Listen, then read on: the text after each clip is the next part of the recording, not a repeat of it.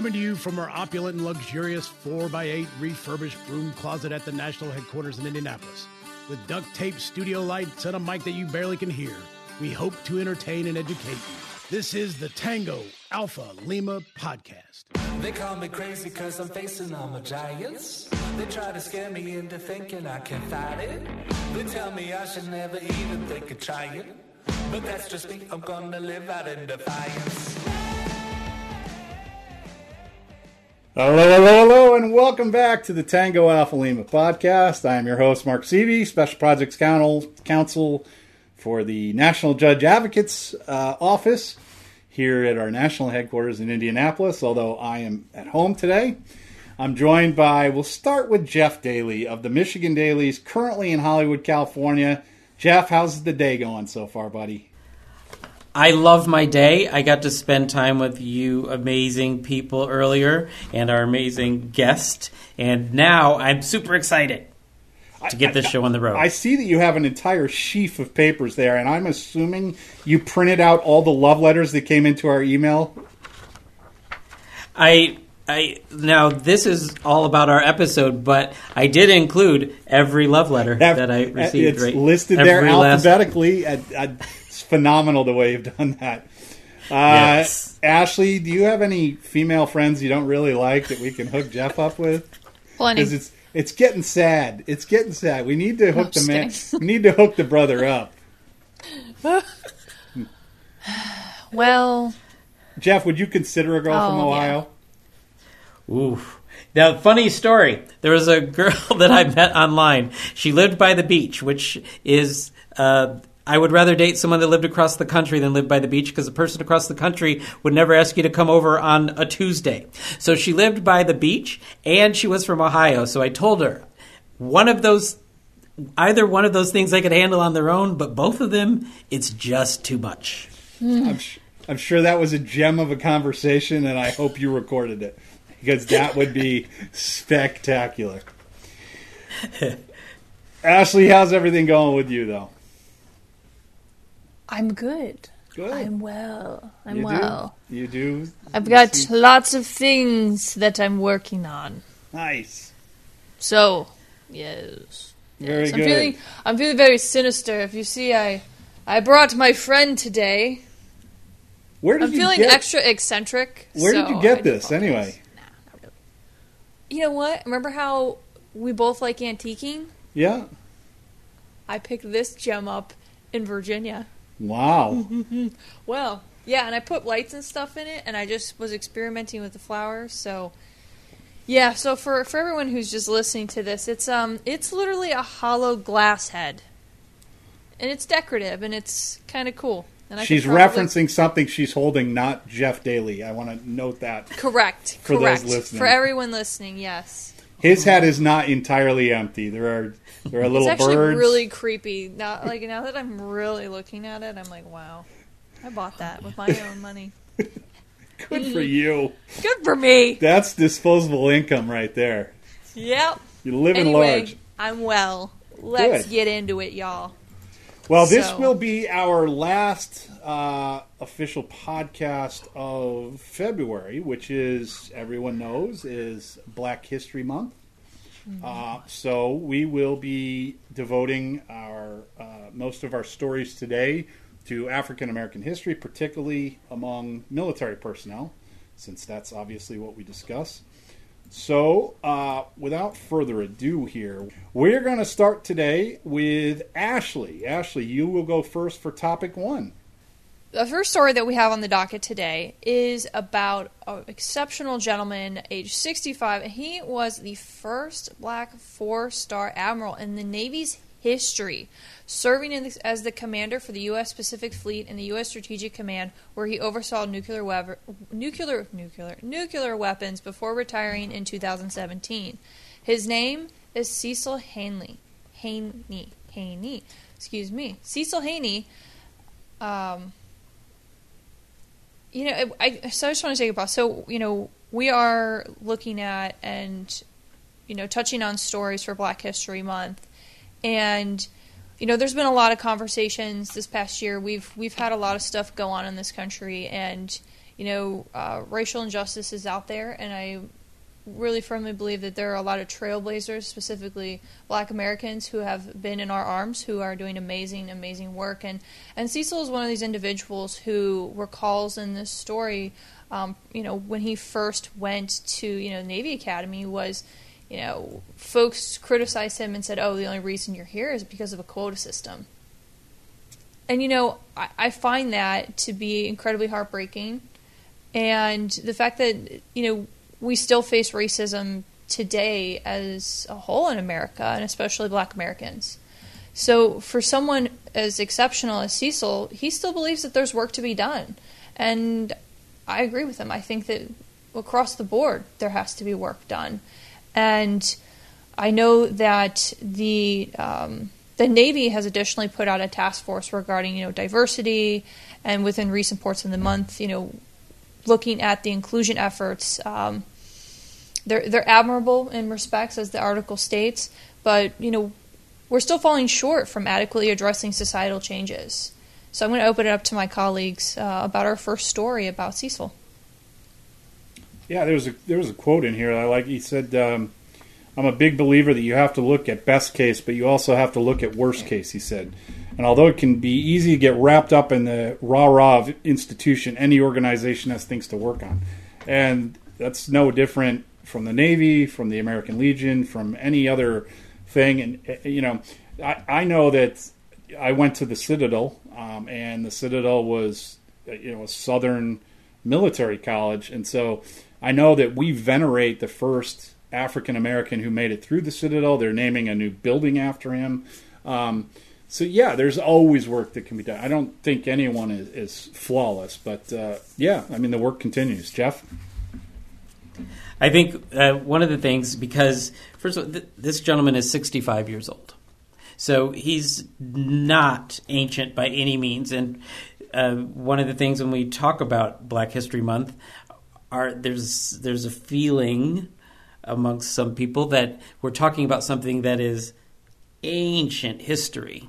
And I think this story kind of exemplifies, because he's only retired just a few years ago, and so we're talking about something that's really contemporary, and it kind of highlights the relevance of what we're doing, because he felt it when he was there. Exact quote that was read earlier. The only reason you're here is the system quota, right?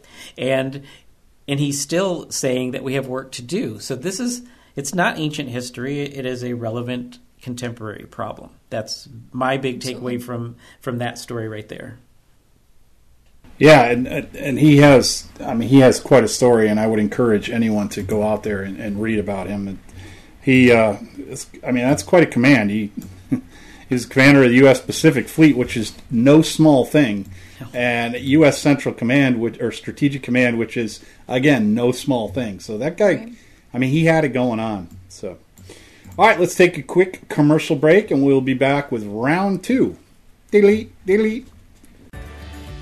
The restaurant industry is a great place to pursue your passion while building a career at the same time. If you like to cook, enjoy being part of a team, and show off your skills, sign up today for Restaurants Recruit. Restaurants Recruit will directly connect you to restaurant companies looking to hire great military talent and willing to invest in your career.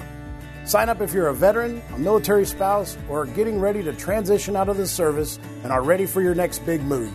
It's free and easy. Just go to chooserestaurants.org/restaurantsrecruit to get started on a future in restaurants.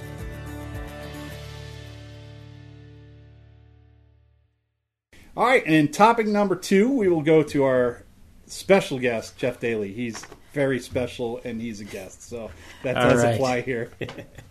So I'm going to read the title of this. It's a story from the Timeline website written by Heather Gilligan.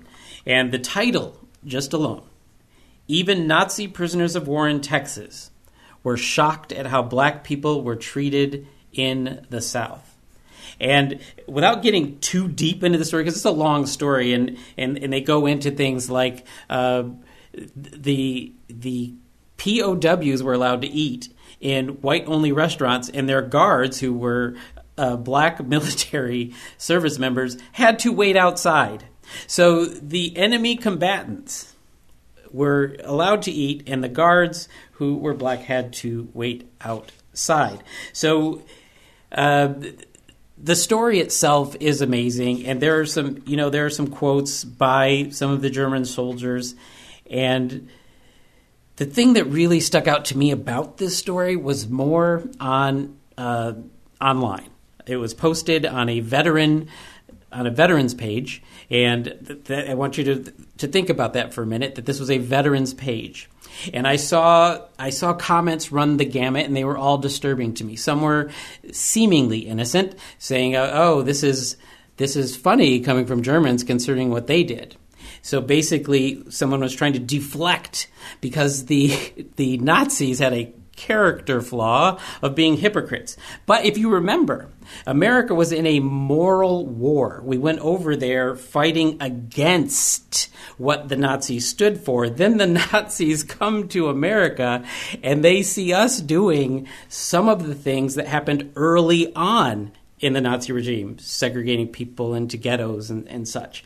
So if we are going to weight the topic on hypocrisy, there's enough to go around, and might I say, at the time, we might have weighted the scale a little bit more. But then the comments they ran the gamut. And the one that really struck me to make my Facebook rant is that someone said, "I am tired of hearing about what black Americans have done. Why is race involved in everything?" Well, first of all, it was a Black History Month post, so it was topical and timely and relevant to the moment. It wasn't everything. It was a very specific targeted thing. And number two, and I'm a very reasonable person, I searched my soul and my brain and my heart. I came to the level of the person who said it, and I tried to tweak in my head the reasons why someone would say this, and I couldn't find a morsel of any being to care that this person was tired, because I am exhausted that we have to still justify our worth and contributions to this country. So if you are tired, I'm sorry, yawn and get over it, because I'm exhausted and there is no cure for that currently. And I ask you to join me. I ask you to join me in this final thing that I'm going to say on this before I open it up is, if you are really tired of it, make this pledge with me at February 28th every year. I wish that this was the last time we ever had to go through a Black History Month, because I want that more than you do. Trust me. But for the people who ask such questions, you answered the question by asking it. So we are not there yet, and I encourage you and I invite you to join into the cause of making such a month a moot point. Now, I'm going to go, as my grandmother's favorite radio show, to the rest of the story. This, what was that? What did that German man say that struck me so? All right. "The blacks didn't do much better than us," remarked one POW. "They were just in front of the wire. We were behind the wire." Another German soldier who was a farmer in his civilian life noted that the African American were expected to pick 2 to 3 times the cotton required of the POWs. "You have to see how they lived," he said. "Those people were so exploited." That's a Nazi talking about the United States of America. If that doesn't strike you, you may need to take a really deep, introspective look and ask yourself why that doesn't strike you. And if you saw this story and your reaction was anything other than "this is abhorrent," I don't know, really. Yeah. I mean, there's not much you could say about this. I've actually, I think it was a Stephen Ambrose book where he talked about African American people guarding Germans, and I thought it was in Louisiana, but it might have been Texas. But they talked about how, the POWs, when you think about a German POW in Louisiana and Texas in World War II, it's not like they were in a gulag here. Like, they were allowed to kind of come and go as they wanted. We obviously kept eyes on them, but they would go out to see movies and stuff, and they could sit down front and watch the movie while the black troops had to go up and sit in the balcony. And it's just, there's no other response other than this is preposterous. And I don't, it's, yeah, I mean, I think everybody needs to hear it. Just because you're tired of hearing it doesn't mean you shouldn't hear it anymore. I got to agree with Jeff. And doesn't make it any yes, less Jeff, important. you are incredibly reasonable. I've never, I mean, you go off on your rants, and I might agree or disagree with you on 90% of them, but you're always incredibly reasonable, and your take is not dissimilar from my own. Ashley? I concur. I one of my takeaways from reading this article was that in kind of this weird paradox and parallel of the world right now, I mean, this is someone's lifetime. Like, this is like, you know, even from our previous story, right? Cecil was 65 years old, okay?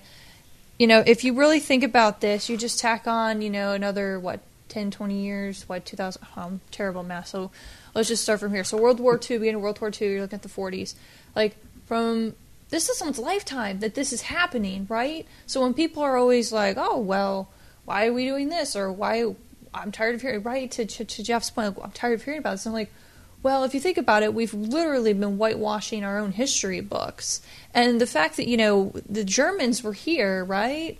And they were getting treated better. As Mark said, you know, they're going to these movie theaters. They're basically making this observation, like, you know, we're known for our blatant racism as a Nazi party, but you guys are way worse. You guys are literally segregating your entire population of people who are literally contributing and we're exploiting. And that should make you incredibly uncomfortable that this has happened in someone's lifetime. And that, you know, civil rights, that is within a lifetime. Like, that affects, like, our grandparents, right? Our great-grandparents, right? Like, think about that. Like, that's the time that they lived through. And what's so disturbing about this and overarching is that we're supposed to be the land of the free, right? I just feel like there's just this inconsistency with what we value and what we believe. We say, oh, we value you're an American, you're a human being, but we believe only when it's convenient to us, or only when it's like, you know, I'm going to get back from my tangent. Woosah. But, you know, we're supposed to be teaching the world about democracy, and we're the land of the free, and we're supposed to be perpetuating these values of stoic, humane, and inalienable rights. And we've stripped people of those, or we've demoralized, or we've whitewashed our stories that we have to have Black History Month. These are Americans. Black Americans. They are Americans, period. And we have a lot of work to do in this country. So that was my takeaway from this article. Like, just because it happened maybe before I was born, maybe before my parents were born, doesn't make it any less real or important. So that's my takeaway. There you go. All right, for my top, I've got, we're going to each do a topic in each round today. And as is not uncustomary, I have got the 2 Medal of Honor recipients. And actually, Jeff picked this one out for me, and it's very well done because I have 2 connections to this guy that I did want to talk about. Of course, I know. But I would say that this one is probably my second or third favorite of all time. If you look up Lieutenant Fox, Medal of Honor recipient from World War II, he called in fire on his own position when he was in a church tower. He called it in on his own position to help his guys get away because he wanted to take as many bad guys with him. It's an absolutely phenomenal one. But this one, almost everybody in our viewing audience will know who this is by just my telling you that in the movie Glory, this is the character that was played by Denzel Washington. So just picture Denzel as we read through this. But it's Army Sergeant William Carney, who was in the 54th Massachusetts, which is, of course, the greatest state in the country. But for those who haven't seen Glory, the 54th Massachusetts during the Civil War was a black unit led by white officers, and they fought in a battle in Charleston, South Carolina. They assaulted Fort Wagner, which just happened to be defended by the cadets of the university that I graduated from, the Citadel. So I have 2 ties to this one. But Kearny's regiment led the charge on Fort Wagner, and during the battle, the unit's color guard was shot. Kearny, who was just a few feet away, saw the dying man stumble, and he scrambled to pick up the fallen flag. Despite suffering several serious gunshot wounds himself, Kearny kept the symbol of the Union held high as he crawled up the hills to the walls of Fort Wagner, urging his fellow troops to follow him. He planted the flag in the sand at the base of the fort and held it upright until his near-lifeless body was rescued. He lost a lot of blood and nearly lost his life, but not once did the flag touch the ground. You know, it's hard for us to imagine even going through a scenario like this, right? There's gunshots and explosions going off. And not only is all that happening, but at least in a modern firefight, you have a chance to get your pound of flesh. Kearny did the one thing that ensured that he wouldn't get any pound of flesh. He just carried the flag. He was given a job, and he did it almost to his dying strength. But if you're carrying a flag in two hands, you can't be shooting back at the enemy. So the kind of courage that it takes to do something like that, knowing that everybody on the other side is aiming at the guy with the flag, because that lunatic has got to go down. Like that guy's obviously got some stones. So I love the story. He received the Medal of Honor. I think it was in 1900. May 23rd, 1900. He was posthumously awarded the Medal of Honor. Kearny, he's just special. I think super producer Holly was editing this as I was speaking, but Lieutenant John R. Fox was the Medal of Honor recipient from World War II. If you get a chance, look that one up. I think the Spike Lee movie about World War II is at least in part based on John Fox. But Jeff, what do you got on Kearny? I think it's appropriate that you brought up a movie, because when you read this story, it reads like a Hollywood script. That someone would just be so overtaken with his patriotism that he carried.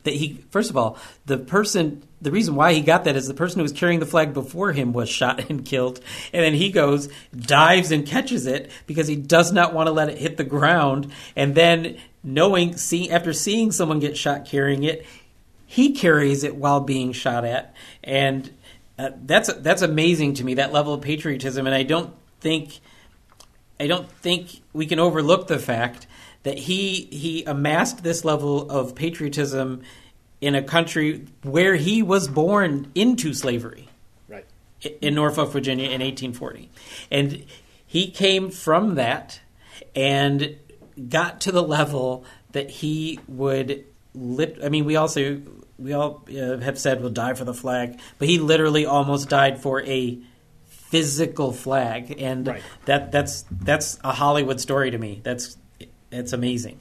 Yeah, agreed. Ashley? I think this is incredibly, symbolic of Jeff's point. It's patriotism at its finest, but the flag was really the symbol of the Union, and that flag being held up high was a symbol of morale and everything that this country could be.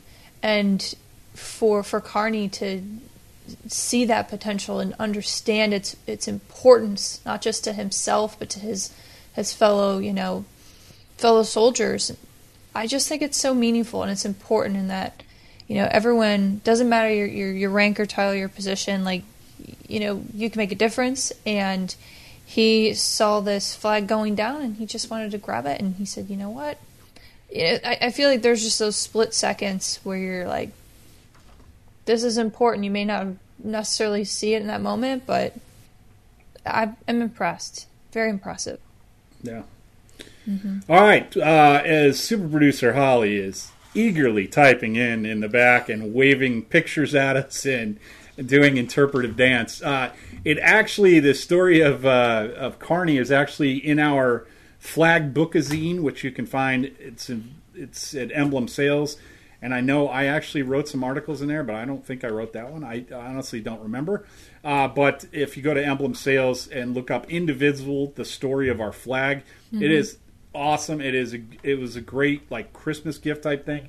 It's a good coffee table book. I like to pick it up and read it every now and again because I like to read things. But it is when I tease editor Jeff Stouffer, it's always from a place of love.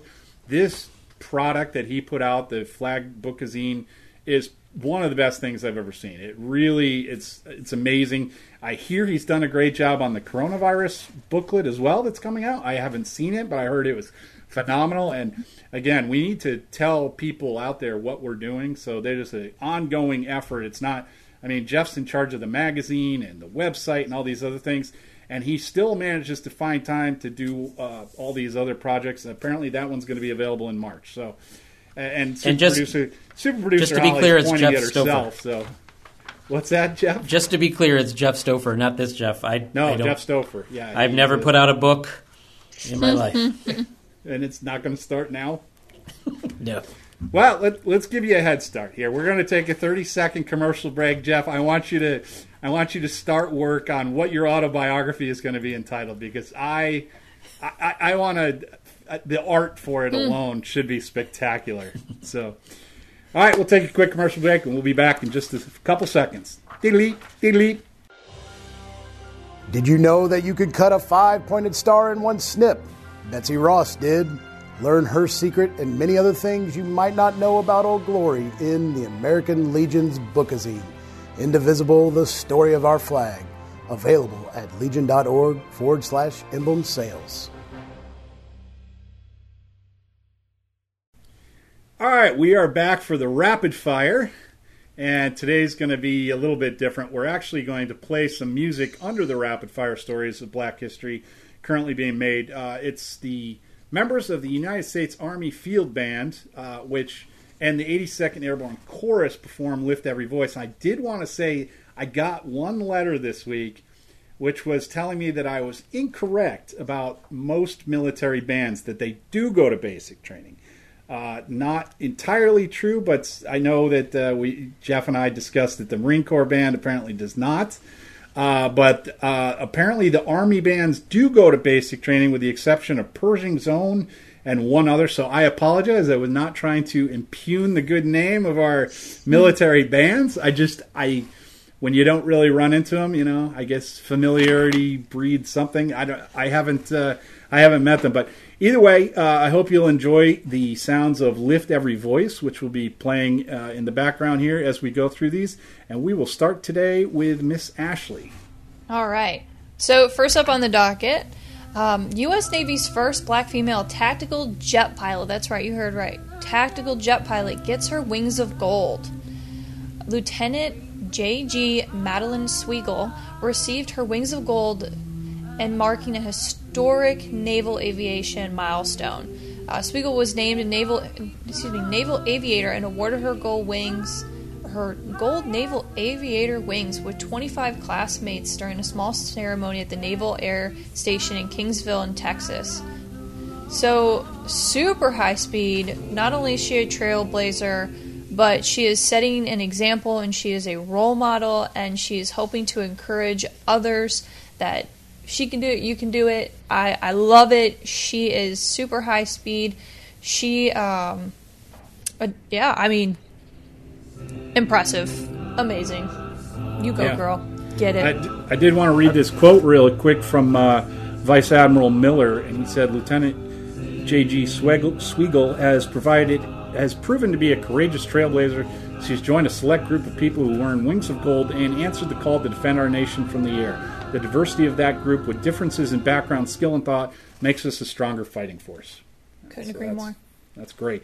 Jeff, number 2 is to you. All right, former U.S. Central Command leader Lloyd Austin was confirmed as the next Defense Secretary. A historic vote that makes him the nation's first black chief of the Pentagon. Austin, a 4-star Army general who spent more than 40 years in the ranks, was approved by an overwhelming 93-2 vote in the Senate. During his confirmation hearing, Austin vowed to prioritize making the military a working environment free of discrimination, hate, and harassment for all troops and civilians. If confirmed, I will fight hard to stamp out sexual assault, to rid our ranks of racists and extremists, and to create a climate where everyone fit and willing has the opportunity to serve this country with dignity. Love it. I love everything about that. Yes. And rapid fire number 3, retired Colonel Paris Davis may finally receive the Medal of Honor. This is from Task and Purpose. And I should note that I had hoped to be able to discuss how Alwyn Cash was going to get his. White House, if you're listening, get on the stick, dude. It's about time that Alwyn Cash gets his. But as regards Paris Davis, after years of fighting, one retired Special Forces soldier could finally receive what so many of his fellow soldiers say he deserves, the Medal of Honor. According to a New York Times report, then 26-year-old Captain Paris Davis demonstrated heroism and bravery during a gunfight in Vietnam in June 1965, repeatedly putting himself in harm's way to save wounded teammates. His actions immediately earned him a nomination for the Medal of Honor, which the Army somehow lost, which I've seen him lose quite a bit. When his commander resubmitted it, it was lost once again. Now the fight to get Davis recognized may be nearing the finish line. Acting Defense Secretary Christopher Miller, this is from before, was reportedly personally ordered an expedited review of the lost nomination to be completed by March. So we're coming up on that. Let's hope that we have 2 back-to-back Medals of Honor, for one for Paris Davis and the other for Alwyn Cash. So that should be coming soon.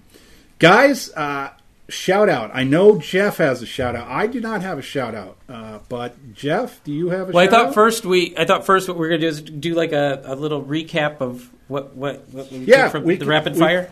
I was going to do that after, but what do you? Oh, I mean, what do you make of all these stories that combine? Like you had said your piece that we're not there yet, and I agree with you. The only other thing I wanted to add was I wanted to reiterate that this is history in the making. It's not history already written.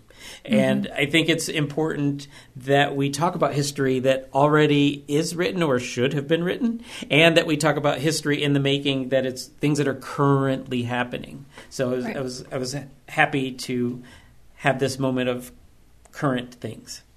Yeah. Yeah, I mean. Yeah. Yep.